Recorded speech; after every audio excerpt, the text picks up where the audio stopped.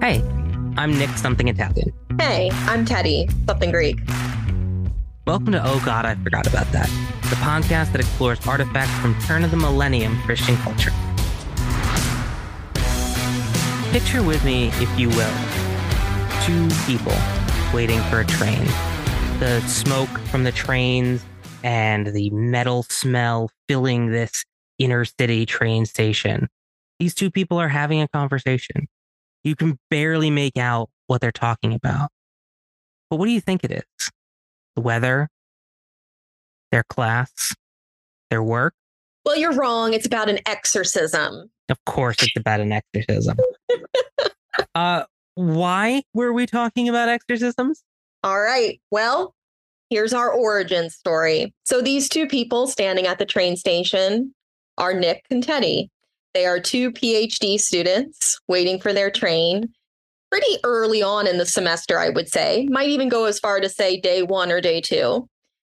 And we are talking about some probably normal things for a few minutes, but then quickly pivot into a very interesting topic change due to realizing we have some very strange things in common. What were those things, Nick? Well, pretty quickly we realized that we were both homeschoolers. I think that's actually the first thing we realized we had in common. Yeah. Which has a lot of things entailed in it. Being a homeschooler, it also pretty generally means you grew up in a fundamentalist Christian house. And we're roughly the same age. So we grew up in that environment in the 90s and early 2000s. We also found out through one of these odd conversations, surprisingly not the exorcism one, that we were both in Pentecostal circles as well. For those of you not familiar, Pentecostalism is a branch or a sub-branch of fundamentalist Christianity that believes in the ideas of the gifts of the Spirit, including speaking in tongues, and depending how intense you get, handling snakes. Neither of us were snake handlers, though, unfortunately. No, we're not. We're not that interesting. So two homeschoolers growing up in fundamentalist Pentecostal churches, highly charismatic churches in the 1990s to early 2000s. So to some degree, this, Christian culture is always interesting. But I think that one thing our podcast is going to sort of reveal is that we would argue that there's also something particularly fascinating about this era, might we say, spanning about 15 years or so. So the 1990s to early 2000s, what do you associate with this period of time? Dear goodness. I mean, the first thing that sticks out to me is like the Y2K, panic. I also remember this was sort of a boon in the Christian music and Christian movie industry as well. It's weird because I began to realize, as everyone does growing up, that the world was bigger than it was when I was a child. So there's that sort of coinciding of the world being bigger, but also all of these things becoming more expansive, the elements of Christian subculture becoming more expansive at the same time. How about you? What do you associate?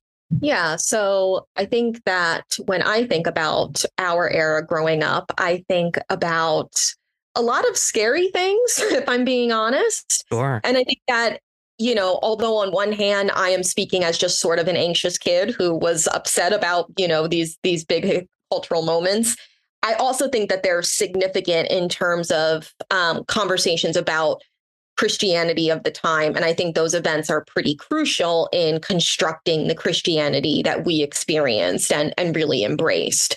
So, in the late 90s, we have Columbine, which then leads into Y2K panic, which then leads into early 2000s. And at that point, then we have, the forever world changing 9/11, war on terror. We, from the 90s into the early 2000s, move from like a very sort of liberal, secular administration and cultural moment back into a more conservative and far right one. And in the midst of all of this, we have Christianity really starting to catch on to the fact that they are, for lack of better words, losing its members, right? So in the late 90s, we see a relatively dramatic shift in people who no longer actually identify as Christians, which makes the church buckle down more and embrace the kind of aggressive fundamentalism that we're going to be talking about here. So just for reference, the General Social Survey reports that in the 1990s, it's a moment when young Americans seem to lose religion virtually overnight. In 92, 87% of young adults indicated their faith was Christian, primarily Catholic and Protestant. Just 8% of this age group said that they had no religious affiliation. So we're talking like when surveyed, predominantly Christian, right? Only a few years into the 2000s, we see this drop by about 15 percentage points to 73%. A ratio that actually hadn't changed at all between 72 and 92 had moved by double-digit percentages in 7 years. Wow. So we were not in the camp of people who lost their faith during this time, but we were living in the Christian culture that was responding to that lack of faith or that loss of faith, right? So, I think that a lot of the media we experienced, a lot of the events, a lot of the discourse was a sort of hysteria and reaction to what they saw, what the church saw as a kind of like increasing secularization and a battle they were losing. Yeah. In terms of faith. I think that's a really great way to put it. Reaction is the word that comes to mind a lot when I think about a lot of the texts and cultural artifacts from this time period. It's they're about pitting yourself, your Christian identity against what the secular identity is. It's that division between the two, about proving that Christianity can be culturally relevant, can be life-changing and important, and all of these things. And so there's this dialogue that's always happened to some extent between Christian subculture and the dominant culture, but we see it sort of kicked into high gear with the 90s and 2000s. And you got to figure that a lot of these events that you talked about, Columbine, Y2K, 9/11, all of which happened within a span of 4 or 5 years, really play into a lot of the narrative features of the Christian subculture. The idea of an ever-present enemy, the idea of like persecution, the idea of needing to be ready for the end of everything. Like these things played into each other very poetically almost. And so that all fuels this proliferation of Christian action in the culture. Absolutely. And a lot of that action manifested as, like you said, an increase in production of texts that could be separate from the secular world, right? So although we do have Christian music, Christian literature, Christian industry in the 1980s, we see it really blossoming in the late 80s. And then into the 90s, we have an entire Christian music industry that like the churches, really, really frequently endorsing and consuming. We're starting to see more like very marketable Christian homeschooling curriculums. We're starting to see Christian stores where, it becomes a market of the religion, right? That people are consuming, enjoying, advocating for, and especially positioning in contrast to the stuff the world is producing. So, I think I can speak for both of us when I say it is impossible for me to look back on my upbringing and my years in the church without those texts, that my experience in the church is predominantly, in fact, defined by all of these texts. And by texts, I'm being broad here in like an academic sense, right? Like a sort of, cultural product of the church that the church produced through this Christian industry. For sure.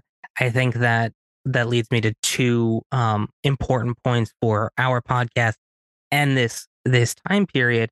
I remember a scholar of purity culture described this era as boiling Christianity down to its most marketable talking points and then building the religion back up from there. Ooh, that's perfect. Isn't it? Perfect. It's that distilling down to the most marketable and then the rebuild. Those are the phases that defined, I think, our adolescence.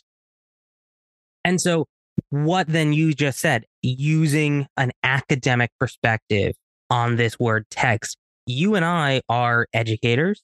You and I are both graduate students, and particularly in the humanities. And a good description of what humanities studies are is exploring and understanding culture through the artifacts that culture creates. So this could be art or music or, even tchotchkes, really. Anything can be an artifact or a text. We use those words sort of interchangeably. Sure. Basically, these are containers for cultural meaning. And by remembering these together, that was our bond, is remembering these containers for meaning.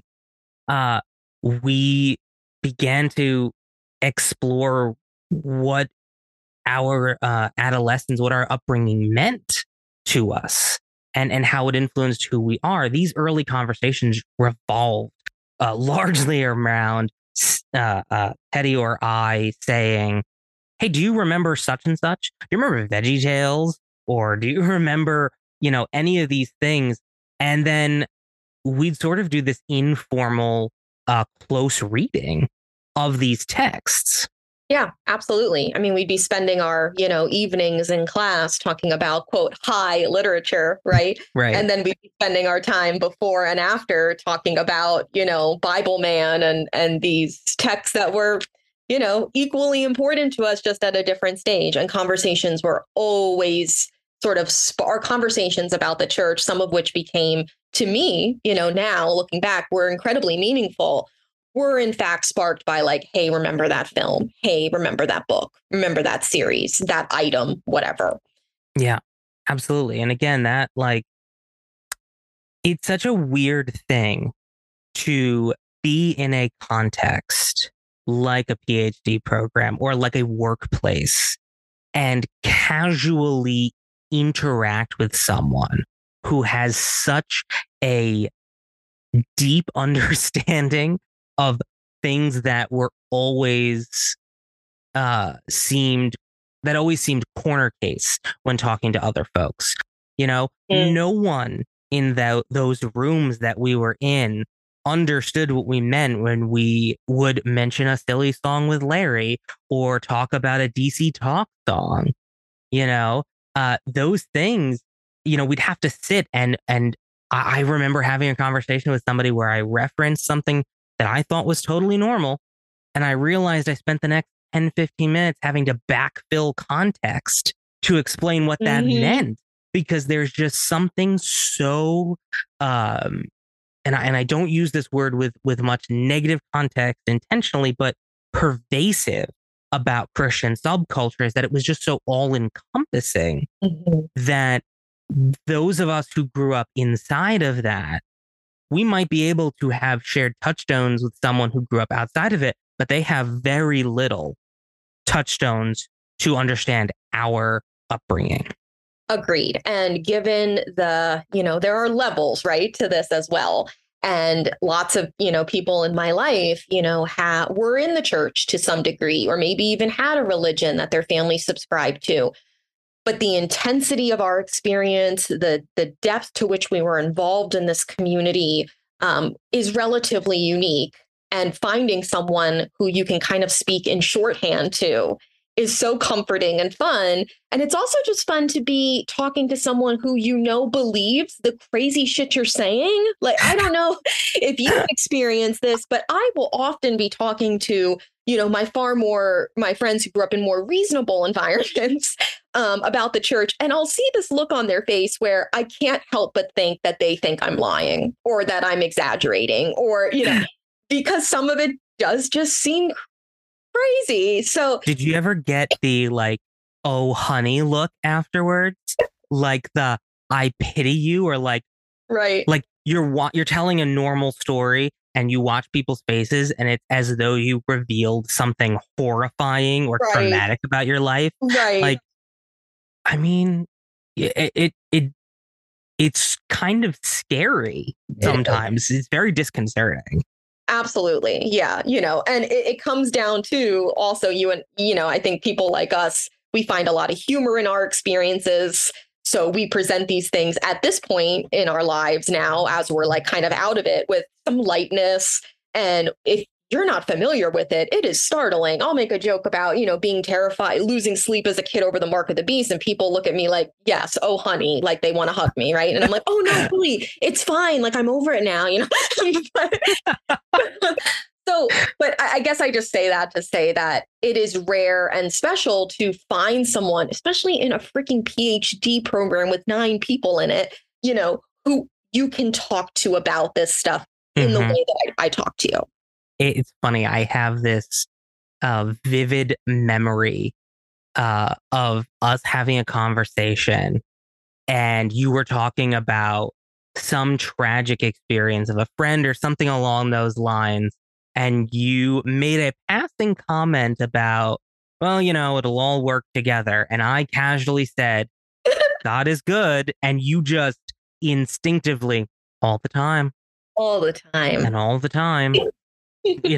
Like, it's so weird that we can both use those, like you said, shorthands, those signal phrases, and have the same temperament about it, and it does make a discomforting situation more comfortable. Yeah. So that's what we'd like to do here with this podcast. Basically subject all of you to these conversations. I feel like that's what we just said. This highly individual experience that is pretty rare. Now we're just going to share it with the entire world, which makes a lot of sense. Absolutely. We're going to jump from the train platform to the podcast platform. Aww.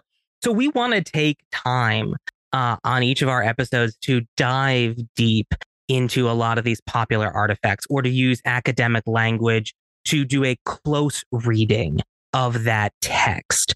And so the short explanation of a close reading, for those of you who are not in this world, is to, the way I describe it to my students is, we take a microscope to understand the things that make up the full text.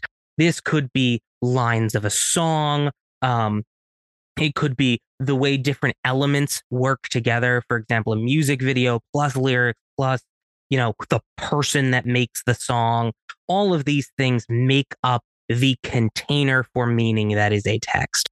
So we're going to take this microscope, we're going to read closely and try to understand both what the meaning that text created at the time, what meaning it may have inadvertently made that we can now see only in retrospect, and also like how it made that meaning. Rather than saying, what did this thing mean? We kind of want to understand, how did this thing mean in that context? So we're being very descriptive rather than what some of these deconstructing sounding podcasts might do and prescribe a path to deconstruct. We're not looking to do that here. We want to describe experiences, not tell you what to believe or what to think.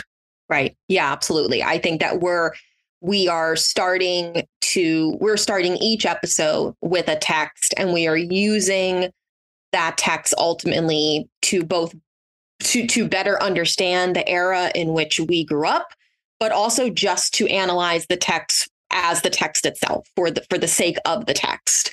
And I don't think that we ultimately even have a sort of end goal in terms of where we should end up. We're just curious about the texts that shaped our childhoods, what they said, what they didn't say, how they made us feel, how they were structured, what their agenda, all of that. But I don't think that we're ultimately, aiming to arrive anywhere in particular. It's just exploratory. Yes, I love that idea of exploration or excavation. Those are, I think, the key words for us moving forward. It's not, we're not coming at this like SpongeBob at the Krusty Krab, tearing down the establishment board by board. Mm-hmm. We want to be critical, but but gracious in that process. We're gonna make jokes. We're gonna sling around some no words. But ultimately, that's our sense of humor. That's our temperament and our innate academic curiosity. It's an interesting line to toe. I think that I've seen mostly in my friends who are teachers and academics as well. It's that I have to be sardonic. I've got to make you laugh, but I want to ha ha you instead of the tragic ha ha oh. Right. Yeah, absolutely. And we're, ultimately, I'm not aiming to tell you how you should feel about any of these texts. I'm just aiming to better understand them. That's one of my major goals here. I'm still not even sure how I feel about a lot of them. But one thing I think this podcast is really cool, why this podcast is really cool, is because it's kind of giving me the opportunity to return to some of these things. When I otherwise wouldn't have had the time, the effort, the energy, the platform, whatever to do that. Yeah. And I mean, that was the function of our conversations for a while was, we were both in different stages of deconstruction when we first met. And I think the conversations that I had with you were emboldening, enabling, you enabled me to take this a step further, to ask the questions that we didn't get to ask. A phrase that you use that I think is kind of wonderful is the idea of there was a veil of protection or an assumed sacredness to these, a lot of these ideas and texts that we just couldn't get past as adolescents, as people growing up in this, because there were prohibitions on certain questions and certain perspectives. Mm-hmm. Yeah, absolutely. I think it's probably safe to assume we were both relatively, curious kids and critical thinkers, but you can be those things and not have the environment to actually, sort of explore them. I'm sure I had questions about these texts, but I didn't have the forum or the opportunity to explore them. So in some ways, I see this as, kind of a chance to go back and critically evaluate the things I maybe wanted to critically evaluate at the time or should have critically evaluated at the time, but simply didn't have the people, the space, the permission to do so with. Yeah. Or in. Yeah. Yeah. Yeah. Really well said. I like that idea of permission. And I think ultimately that brings it back around to, even though we're subjecting you all to this is a podcast about us understanding ourselves better. It's a way for us to understand what made us, what's humming around in the background that we forgot about, and giving us a chance to remember who we wanted to be and who we could be now that we can forget about some of these things. It's a way of forgetting by remembering, if I can turn a phrase. Mm-hmm. Yeah, absolutely. And I think our hope is that people who grew up in this era, like I'm assuming that's our sort of intended audience, people who also grew up in this era, that they're going to maybe remember some things they forgot and have the chance to pause and be like, that was effed up, or, you know what, that was actually okay. Or, I don't know what conclusion people will come to, but I just love the idea that we could potentially be facilitating the conversation that never got to happen. That's where I see this podcast going. And I see us, again, being different from maybe some other, sort of deconstruction podcasts currently up, in the sense that we are going to keep them relatively rooted in a text. So we will always have a text to come back to kind of root the conversations. And we're also not attempting to kind of span Christianity on like a kind of vastly historical level either. We're kind of, in some ways, like we're rooted in a particular time, and then we're also rooted by the text. So that's what our listeners can always know going into the episode, that we're in a certain era, and we will usually be anchored by an artifact of some kind. Yeah. Well said. I think that's a great summary of my goals as well and my hopes for this. Um, Again, I hope that us having these conversations in a public space allows for more conversations to happen beyond what we have to say. I think being an academic is about asking good questions and facilitating good conversations, not always having the answer. We kind of also just hope you'll laugh with us. Yeah, laughter's fun. Yeah. Laughter's what brings us together. And yeah. And there's a lot to laugh at. All right. Well, thank you so much, everyone. We hope that you will join us and that you will tune in to our podcast. Please be sure to subscribe and follow us on Instagram and Facebook. There you'll be able to join in on the conversation and also get updates on our upcoming episodes. We look forward to having you on this journey of remembering on, oh God, I forgot about that.